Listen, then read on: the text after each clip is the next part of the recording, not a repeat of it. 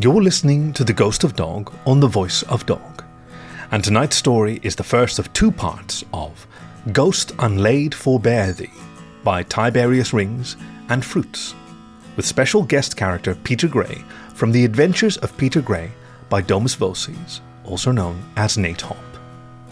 Read for you by Rob McWolf, Werewolf Hitchhiker.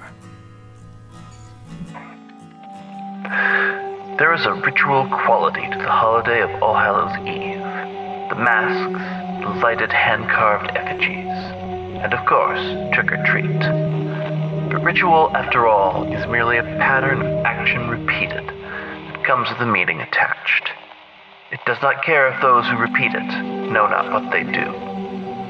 As in the case of two boys, no different than any other impoverished youth, whose incognizant ritual is already underway. Please enjoy Ghost Unlaid Forbear Thee by Tiberius Rings and Fruitz, Part 1 of 2. A ferret, seemingly in her 60s, had just turned around the corner when she encountered it. She needed a second to register what it was, but as she did, her mouth opened in a shrill scream that pierced through the night. In front of her stood a horrifying tall figure cloaked in mystery, looming above its hapless victim. The old ferret stumbled backwards and fell right on her rump. She got up quickly and ran, hurriedly, down the road and around the corner, making all the tittering sounds one would expect from such a surprised old lady. The figure, after watching the woman disappear into the distance, began shaking its shoulders as it burst into laughter. "What a sight," I said as I opened the long coat of the figure from the inside, peeking out from it. I was seated on my best friend's shoulder, and the coat we had found was draped over the two of us. Together we were taller than most people, with my arms raised up. We must have looked scary. "Simon, you don't need to scream that loudly," my friend Peter said from below me as he crouched down to let me climb off. I was still wearing the oversized coat and grinning from ear to ear like an idiot. I fixed my oversized hat on my head. "Oh, she'll live, Peter. Don't worry nothing." I looked up at the taller boy. A wolf with handsome gray fur and a hat much like mine, though his hat actually fit him, like a glove. "Scared her half to death, you mean?" He was trying to sound serious, but soon he was also giggling, and we were leaning against one another and laughing until our bellies ached. Normally, we wouldn't be picking on old ladies, but on a day like today, everyone was fair game. After all, today was Halloween. "Peter, we should—" My friend's sentence was cut off by the shrill whistle of a copper. Our first and then we looked left and right, saw the wolf wearing the crisp uniform of the police. "You boys, stop right there," he shouted at us. As he blew his whistle.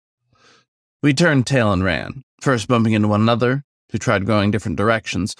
I let my arms fall back and the jacket slipped off. I didn't mind, of course. It was full of holes. Would do us no good. "Follow me, I know a shortcut," Peter said over his shoulder, flashing a big toothy grin. "I ain't jumping in the river this time," I shouted as the wolf boy in front of me skidded and almost slammed into a brick wall, using it to change direction. I reached out and grabbed him by his suspenders, using him as leverage, and kept running. Behind us, we heard the sound of a very big wolf hitting a very strong wall, followed by a litany of profanities. We still didn't stop.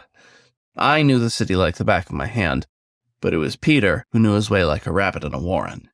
He was always finding new passages and hidey holes, new places to explore and find treasure. Not always. He also knew how to get us into trouble, more often than not, but it was always so much fun. We ran hard, jumping over trash cans, ducking under parked wagons, sliding through puddles like idiots, and then scurrying up the fire escape on the side of a building and into an open window. Peter fell onto his back and panted, his thin chest heaving up and down as he gulped down big breaths of air. I flopped down, laid next to him. I was sweaty and tired, but I was enjoying the excitement we had. So was Peter. "Say, Simon," Peter panted, his tongue lolling out the side of his muzzle.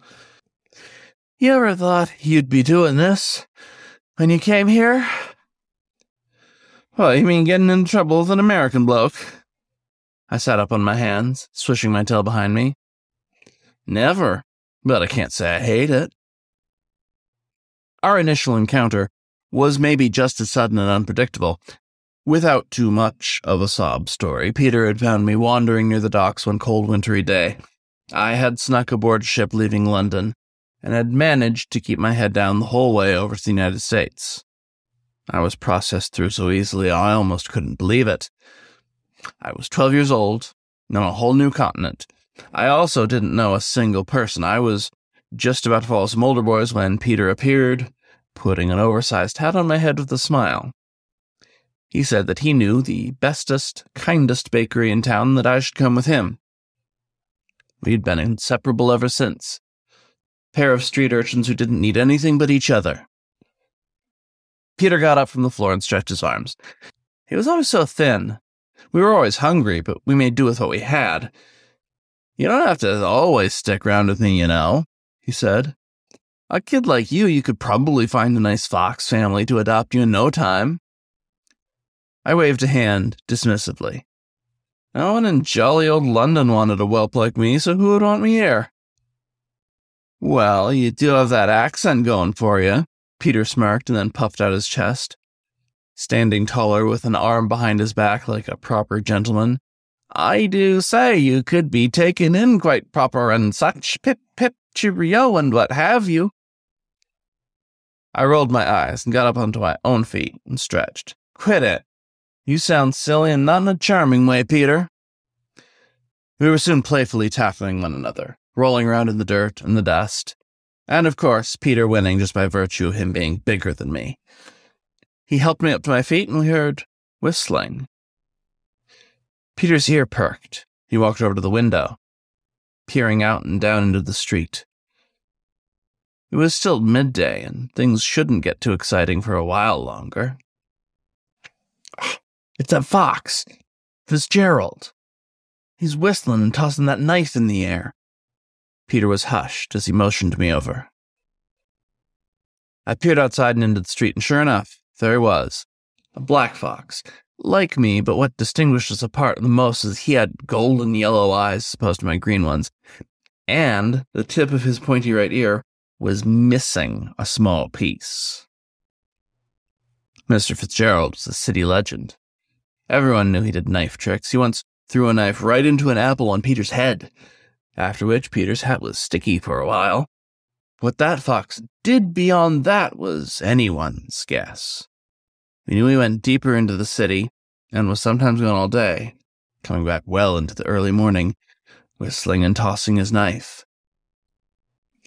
I heard he works for the gangs, I whispered up to Peter. You know, the Black Sock gang? He's there, you know. What? My friend said, frowning. When I drew a line across my neck to indicate murder, Pete's eyes widened. No way! He's too nice for that. He doesn't say much, though. I looked down some more. Mr. Fitzgerald was not heading into the city, it seemed. Did he have the day off? He vanished into a shop and came out with a package not too long after. No more knife throwing, but we could see it tucked into the sheath on his hip. He's just odd. His brother, too, Peter continued, the one who works at the patent office. What's a patent? The wolf shrugged. I don't know. Something to do with patting things down, I guess? I never talked to him much. They're quiet except during block parties. I was about to turn away and go deeper into the building when I saw movement out of the corner of my eye. It's a tiny wolf cub and a stocky coyote boy. They were sneaking down the road, hiding behind this and that, trying not to be seen. They weren't terribly far behind Fitzgerald. Well, look what the cat dragged in, Peter muttered as he cupped his hands around his muzzle. But I beat him to it. Hey, Gavin and Avery! What are you two doing? I shouted at the top of my lungs. The two boys below jumped in sudden shock, Avery falling down, and Gavin whirling around with his fist up. When he saw us giggling, he scowled. You damn mutts! I ain't no mutt. Peter shouted back, still laughing. The taller coyote boy, Gavin, and the shorter wolf boy, Avery, who still looked a little spooked, quickly hurried over to the side of the building and were up the ladder and inside the abandoned room quicker than you could blink. Gavin growled, and Avery was staring, wide-eyed. Avery, not Gavin, was the one who spoke up first. "You could have got us caught. On a day like today, come on, Simon."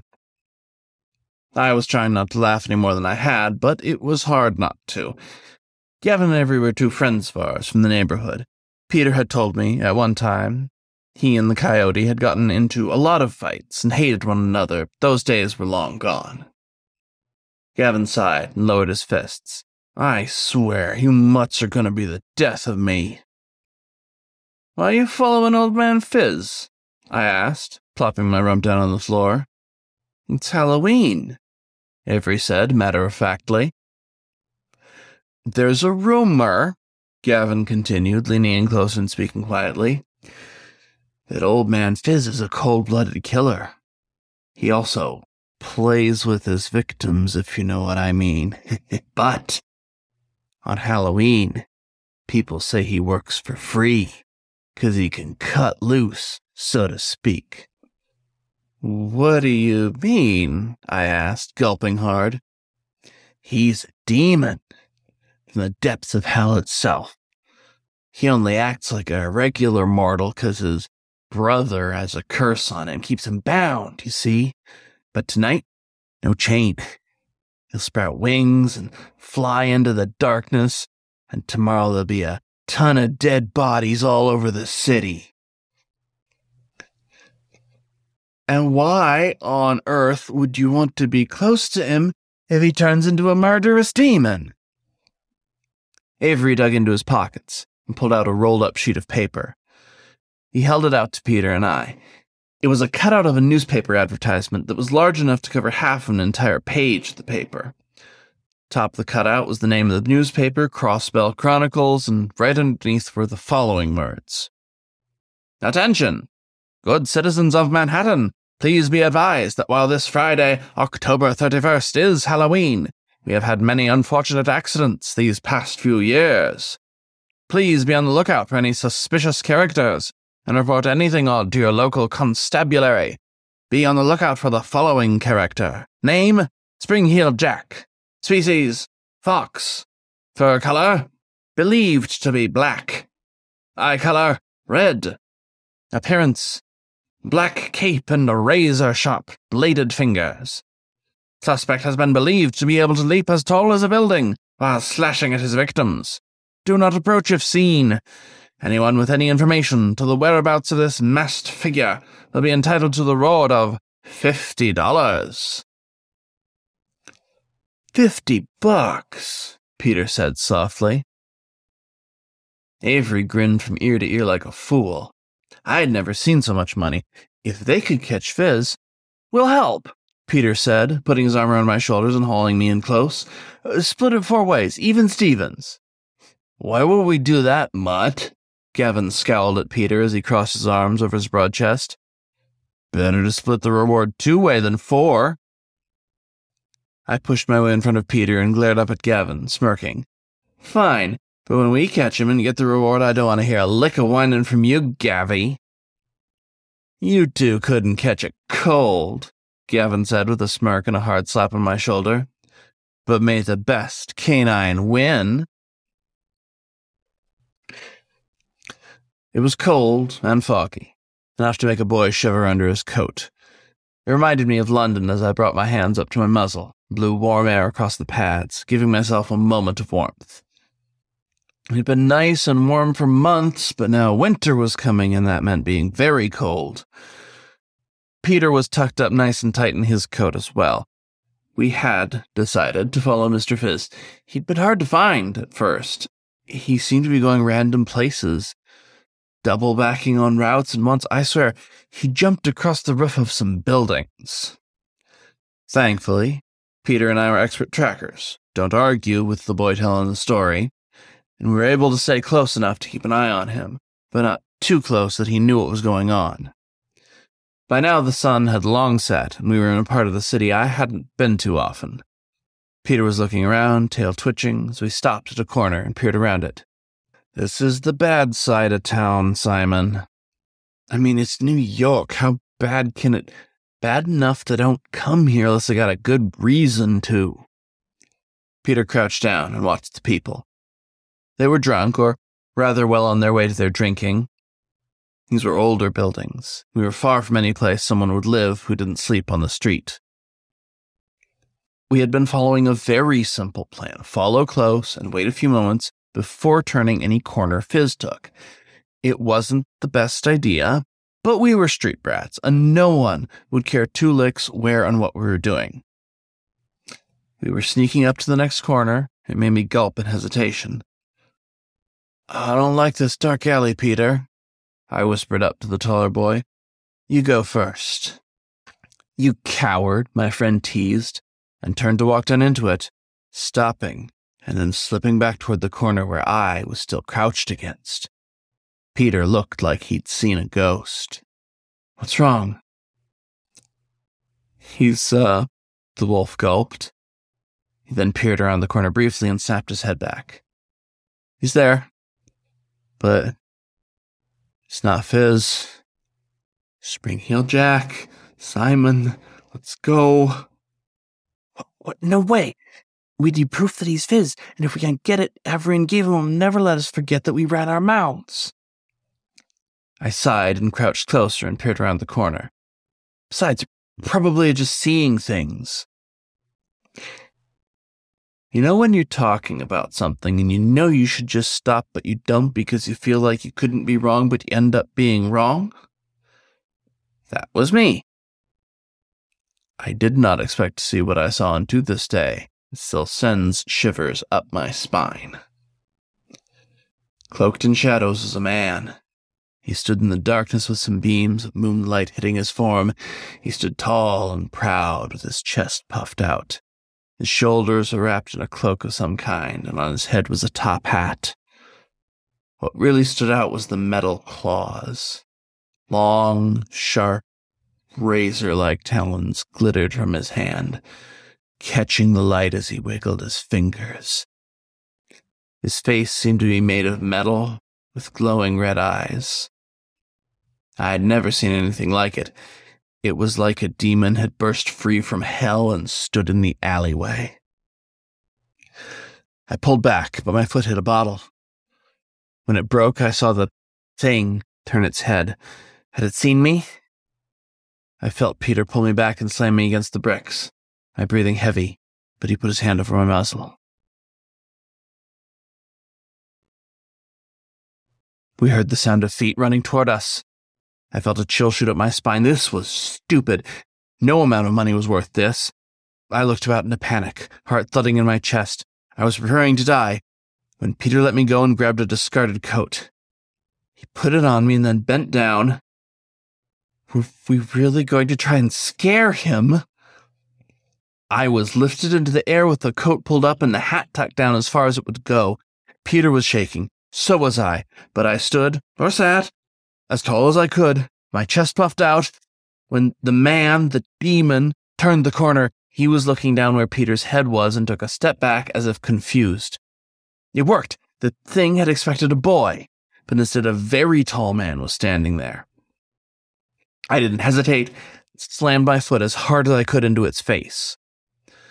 I heard a groan of pain as Jack staggered backwards. "Let's go!" I yelled, and leaped off Peter's shoulder, running down the alleyway at breakneck speed. We rounded corners and alleys, skidding and almost falling, hearing something following us. We came to a dead end. That feeling of uncompromising dread flowed through me. Peter, though, was brave. He saw what I didn't. A small window, barely big enough for a person. And us being skinny little things, it was just enough.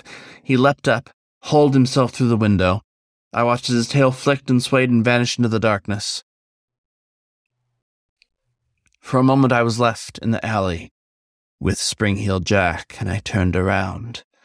I could see his shadow beam down across the street from the moonlight. "Simon!" I leapt up, took the wolf's outstretched hand. I scrambled up the wall and was pulled into the dark building. It was long abandoned.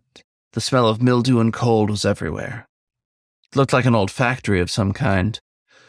We tumbled to the ground and sat there as still as can be, Peter holding me close with a hand curled over my muzzle again. It was so quiet I could hear our hearts beating. I wanted to take deep breaths, but I knew that if I did, I would make too much noise. Had to be quiet, had to be still. I had to hold myself as steady as I could, lest I give us away.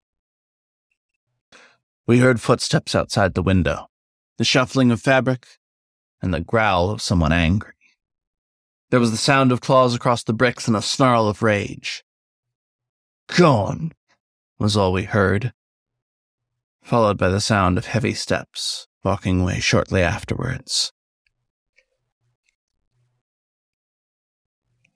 We remained in place for a few more minutes until we were certain he was gone. Finally, my friend let go of my muzzle and gulped, wiping his nose with his hand. "Maybe we should have gone with Gavin and Avery." "This is stupid, Peter," I shuddered, looking into my friend's eyes. "We're going to get our tails cut off." "Relax, Simon," Peter said with a calming tone. "If I ever got us in so much trouble we couldn't get out of it." "Yes," I answered without any delay. The wolf shrugged. "Well, this time I think I got what we need." "You hit your head. We didn't get a lick of evidence." We were slipping back out through the window, Peter helping me down first, and then himself. He dusted his shirt off and fixed his suspenders, straightened up. "I saw something flash under his cloak," he explained. "It looked expensive." "Let's get out of here before we start talking about it, okay?" I took Peter's hand and started to lead him down the alley. I was starting to relax as we got back into the public street, hearing the light noise of life even at this hour. I felt my chest finally start to unclench. "I am going to sleep so well. Do you know of a good place to—" The sentence was cut off, and I bumped into someone, fell down on my rump. I groaned and looked up. "Oi, you should see where you're—" It was Fizz. Standing there with, of all things, a churro in his hand, looking passive while he ate it. He stared down at me with those golden eyes of his that looked like 2 full moons in the dimness of our surroundings, slowly chewing, taking lazy bites. This was the first of 2 parts of Ghost Unlaid, Forbear Thee by Tiberius Rings and Fruitz, read for you by Rob McWolf, Werewolf Hitchhiker. Tune in next time to find out how Simon and Peter discover the truth behind the infamous spring-heeled Jack. As always, you can find more stories on the web at thevoice.dog, or find the show wherever you get your podcasts. Thank you for listening to The Ghost of Dog.